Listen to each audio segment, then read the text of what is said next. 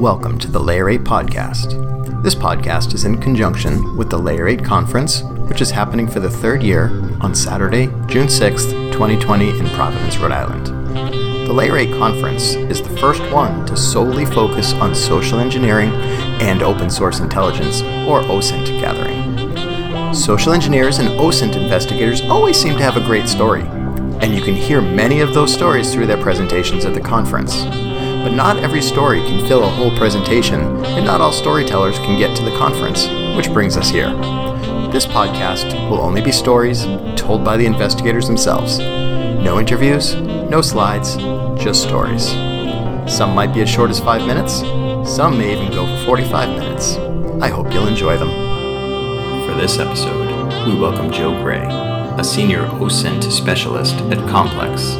He's a frequent speaker at conferences and a trainer of OSINT and social engineering. Joe joins us to tell us how he got into the field and how he got to where he is today.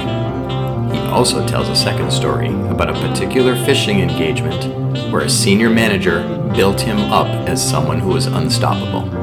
But was he? Let him tell you how it went. Take it away, Joe. So, welcome to my story here. I'm Joe Gray, a very passionate social engineer and OSINT enthusiast. About me, by day, I'm a senior OSINT specialist at Complex and the principal trainer at the Ascension the other 16 hours of the day. So I've been in social engineering for about, I would say, 4 to 5 years right now. And I'll share with you my origin story of social engineering. A lot of people come to social engineering via various ways. Some people through the SECTF, some people because they had a rough childhood and they had to do it to survive. Some people because it was cool and sexy, which it totally is. And then people like me. My reason is I had completed a master's degree. I was in a doctorate program. I was in one of the dissertation colloquia sessions. Side note, I did not finish that doctorate. I'm instead starting to ramp up on a different program and work on a different doctorate. But anyway, through the session, we were brainstorming on problem statements and identifying issues from an academic perspective that we could solve. And they said, hey, you want to identify one pebble of sand in the ocean. You're not trying to boil the ocean.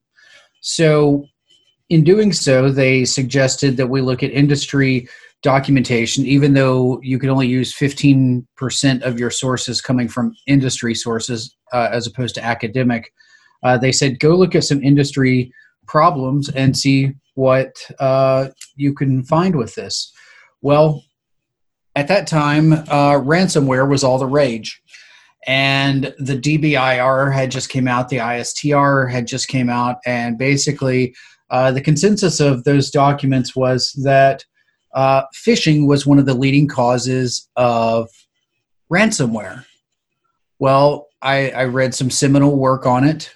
So I had previously, a couple years prior, already read Frank Abagnale's Stealing Your Life. I had read some of Kevin Mitnick's work. I was turned on to Chris Hadnagy's Social Engineering, The Art of Human Hacking. So I read through that stuff, and then from there, I realized, hey, this is going to make it a lot easier for me because talking about social engineering, I can bring in psychology and sociology journals for my references to count towards my 85% of my references being academic. So in that sense, I was like, okay, how does this work? So I started watching some videos. I saw some stuff from the SECTF. I saw the video that Chris Hadnagy put out where he has a lady demonstrating that she's able to take over a guy's life basically by vishing. So I started researching on that. And then going back to a lot of what Frank Abagnale had said in Stealing Your Life, that turned me on to the OSINT. And with OSINT, I hadn't heard the term OSINT specifically as OSINT. It had just been reconnaissance prior to. So I started digging through that and got really passionate about that as well. A lot of the sources that Frank Abagnale talked about in Stealing Your Life are no longer valid, but it laid the groundwork for the way you should think about things before you work through a project. So in doing the research, I just basically tried to read everything. And then honestly, I would just try to make conversation with people I wouldn't normally talk to. And even now, I mean, Patrick's seen this at Layer 8. When you get a gathering of large social engineers together, the bravado amongst the social engineers is just oozing. And more or less, the social engineers try to challenge each other. Hey, see if you can get this information out of this person. And it's usually really benign information. Probably the most dangerous thing might be a mother's maiden name, which if I ever ask you what your mom's name was before she was married, that's really what I'm trying to get. But anyway, I just started talking to people, homeless people, people of different ages, people who didn't fit in with society. I mean, depending on the city, I'll be honest, I was in New Orleans and I ended up having a conversation with a sex worker about social engineering and how that sex worker worked on picking their clientele and doing their soliciting. And it was really insightful in terms of how that sex worker read body language. And that's something that obviously when we're fishing and vishing, we really can't do. That's more for the on-prem physical type thing, but it helps you understand what makes people tick. And then to get better at OSINT, what I really started doing was I was in several groups on Facebook, and I solicited people in the group I knew a little bit about, but I didn't know a lot about it. It would be different than like going and searching for my mom, because I know everything that I could possibly find about my mom, or I would like to think I do. So I solicited these quasi-strangers to allow me to do OSINT operations against them. And basically the agreement was I have their consent to do it. I'm not going to attempt password resets or any of that fishy behavior. But what I am going to do is see what I can find. And if I find anything that's very startling, I would let them know immediately, standard rules of a pen test. And then at the end, I would just say, this is exactly what I found, and here is a link to where I found it. And I found a lot of stuff on them that they didn't really expect. And that's more or less how I did the intro levels of my social engineering and OSINT. Fast forward a few years, I'm having a podcast now, and this is speaking in the past, and I had Justin Seitz on. I had him on because I was interested in learning about Black Hat Python and Gray Hat Python that I had recently acquired in Humble Bundles. But we got to talking, and he was talking about OSINT, and I was like, this sounds very interesting. And as he talked, I was like, I've been doing this for years. I just didn't know this was what it was called. And basically his response was, yeah, that's not uncommon. A lot of people have that response. So then fast forward to DerbyCon 2017, I decided I'm going to submit to the SECTF. And I did just that. So I got my target assigned, and I did everything that I needed to do in terms of the OSINT phase. In fact, I came in second place in the OSINT phase by about 30 points, second to Kat Murdoch. So shout out to her. But then whenever it came time to get in the booth, I pulled out a little bit of my accent because the target company was in Louisville, Kentucky. And as people answered the phone, if they had an accent, I used an accent. If they didn't, I didn't use the accent. And I had done some research about some local craft beers, some local eateries, and then, of course, bourbon. But I chose not to talk about bourbon because I'm not a fan of bourbon. I can't talk the whiskey talk unless it's moonshine. And you get moonshiners versus bourbon people, and it creates a fight no one wants to have. So, and through my OSINT, I had learned that a majority of the people who worked at this target company were either foodies or craft beer snobs. So I just had a list in what I call my binder of doom which had all of my OSINT in it. It had a list of all the flags. It had a list of my pretexts and the questions that I was going to ask as I was putting them together. And as I needed to casually drop something in the call, like if I needed to casually drop the name of a craft beer, I was able to rapidly look at that within my binder and just mention it without having to recall it. So in doing so, in my 20 minutes on the phone, I raked up quite a few points. And I just had luck of the draw because Kat's calls were a little bit later in the day, and she didn't have quite the same luck. So I ended up winning. It was by a pretty wide margin. And I had even went as far as I found a picture of my target company's badge on Instagram, which if you don't check Instagram for badges, you're doing it wrong. But somebody had posted the picture of a badge on the back. So I was able to get a serial number on it. And on the final call, they forwarded me to security. And instead of choosing to hang up, I chose to try to get some stuff out of security. I got 3 flags out of security before he asked me for my badge number. And we were at like 19 minutes, 15 seconds at this point out of 20 minutes.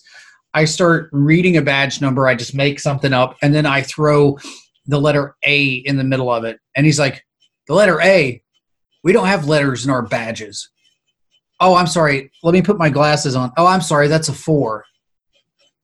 And then about that time, the buzzer went off and the call was dropped. But yeah, it's just a matter of thinking on your feet, tap dancing, if you will.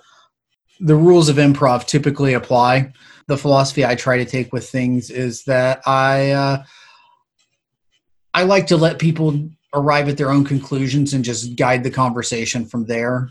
I let people try to think they know what's going on and then take it from there. That's pretty much the big story. I can share a fishing story if you'd like. Regarding a fishing story, let's go ahead and get our spin casters and our vests on. Make sure you have some waders because it's about to get deep. I was working as a consultant, and my vice president had put me over to the client. Oh, this guy is amazing. He's good at this. You won't detect him, this and that. And a lot of what I would actually consider somewhat unrealistic expectations. But anyway, I get on the engagement. Through my OSINT, I learn that the CEO is retiring in 1 week and the COO is taking over. The COO is currently on vacation. So from a burner email address, I send him an email. I get about his out of office response. That allows me to take the signature line. Yes, I could have just taken the signature line from the point of contact for the engagement. I totally could have. But sometimes executives have different signature lines, and I wanted to have the precise signature line of the COO whenever I did this engagement. From there, I go off, I do a little bit more OSINT. I enumerate some employees. I already have an employee list of who I'm supposed to send phishing emails to, but I'm just trying to get a little bit of an idea of the culture around the organization. I took a few direct quotes from press releases. Basically, I wrote my own press release, more or less. But I took direct quotes from other press releases, and I put in an email. The target company was on a .com. I bought the .us to their .com. I paid for 1 month of G Suite, and I tied that email or that domain to that email. And I didn't spoof. I call it squatting on that exec's username. I bought a secondary domain that was like cgi-ben.coffee, I think. I don't know. It was one of the cheap domains. It may have been .tk. But anyway, it was cgi-ben. So then I spun up a cheap $5 DigitalOcean droplet. I installed Apache on it. I set up DNS to where it was like company name, employee satisfaction survey, .cgi-ben.coffee. So at this rate, I think the .us was like $14. The cheap domain was 99 cents. G Suite's $5 for the entire month. And the DigitalOcean Droplet is $5 for the entire month. But that's assuming you use it the entire month. So I've got this set up. I go off and I make a clone of SurveyMonkey. On the login page for SurveyMonkey, I put a high-res version of the company's logo there, and I changed the verbiage to where it's asking for email address and password, or I'm sorry, username and password, with a note that this is tied to Active Directory. So their internal credentials would be what's used for this survey. It's also important to note that I also installed Let's Encrypt. We had a green padlock. So within the email, I sent everything out. With the email, I put together the direct quotes. I said, hey, the CEO's done a lot of great things over his umpty million years as CEO. Here's a bit.ly link to take a survey so I can find out how to better serve you as the CEO in the coming weeks. So as a byproduct, please do this. People who conduct the survey will be entered for an Amazon gift card. And basically, it was just a well-thought-out email. It took them to the page that had the clone of SurveyMonkey with the high-res company logo on it asking for AD credentials. Had the Let's Encrypt green padlock. And then I altered the code, obviously, to where it wasn't going to send data to SurveyMonkey, but what I did was I actually had it to where the data was transferred in the URL as a GET request. I did that because I didn't have the time in the billable hours for the consulting engagement to actually stand up a database and do all of that. And I didn't want to use an automated solution because in my experience, automated solutions get caught pretty easily. So by doing the GET request, that writes everything to the Apache log. So that made it relatively easy on my behalf for that. So I send the email out low and slow. What I mean by low and slow is I don't like to send 500 emails at a time because a lot of filters may pick up on that. So I sent like 10 to 15 at a time, irregular intervals. It was like random times between 5 and 8 minutes and a number between 8 and 17, I think. Those may not be precise numbers, but you get the idea. So I get about, I want to think it was between 25 and 30% of the emails sent. And then all of a sudden, I'm blocked. I'm like, man, my vice president put me over so hard and I couldn't even get all these emails out. Darn. So I go and I start checking my Apache log, and I've only gotten like 2 credentials. And one of them was, yeah, okay, don't you wish you could have my password? I was like, oh man, I'm in for it. So I drop my head in despair. I go about my business. I do stuff for another week or so. And then it comes time to do the reporting. And what had happened was I logged into the Apache server to get everything down. And all of a sudden, I had all these additional credentials. And it was from the company IP address, which you can see within the Apache log. So I was rather puzzled. How did this happen? Well, that I had about a 6% success rate before everything happened. Afterwards, it jumped up to, I think it was like 43, 45%. And then I logged into the G Suite. This email address had been added to several sensitive internal mailing lists as if it were the CEO. That was the biggest problem. That warranted an immediate call to my security point of contact. And on that call, he let me know why my success rate had jumped from 6 to 40-something%. It was blocked by a network administrator that was not privy to the fact that a pen test was going on. Someone forwarded the email to the network administrator, and the network administrator forwarded the email to everyone and said, don't click this link, without neutering the link. So basically, the network administrator created a Streisand effect of sorts, and I was like, hey, don't click this. And everybody's like, what? Oh, click. And the success went from there. So a lot of things to unpack with that. I mean, automated solutions sometimes work. Depending on what you're trying to do with them, they can be great. For general, like monthly or weekly awareness adventures, absolutely. If you're trying to fish to gain access and actually prove a point, I highly discourage doing that. I'm a huge fan of using O365 or G Suite because no one in their right mind is going to block email coming from mail.google.com or mail.outlook.com or mail.microsoft.com. They're just not going to do it because that's going to complicate things when dealing with the general public, like HR type stuff. So with that being said, the G Suite, like I said, it's $5 a month if you go the whole month. So for this fish, I basically spent $5 for G Suite, $5 for DigitalOcean. We'll say $15 on domains. And for right about $25, I was able to get domain admin credentials on the organization.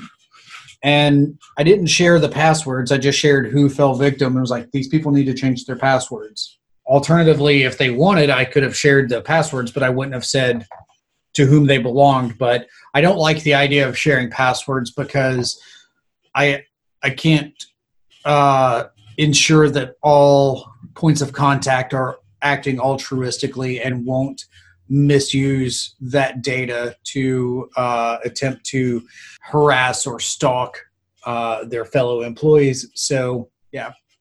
But depending on the size of it, I mean, if you have like 5,000 passwords that you can give an organization, say, yeah, these are the passwords that your employees entered, I don't foresee many, if any, employees being able to narrow each password down to each person. Yeah, they could do like credential stuffing and work that way or spraying. But yeah, I don't. That's a lot of work just to harass somebody.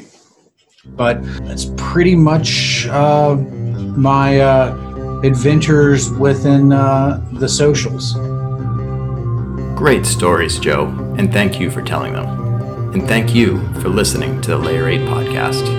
If you want to learn more about us, you can check us out at layer8conference.com or on Twitter at layer8conf, CONF. Thank you very much and hope you enjoyed it.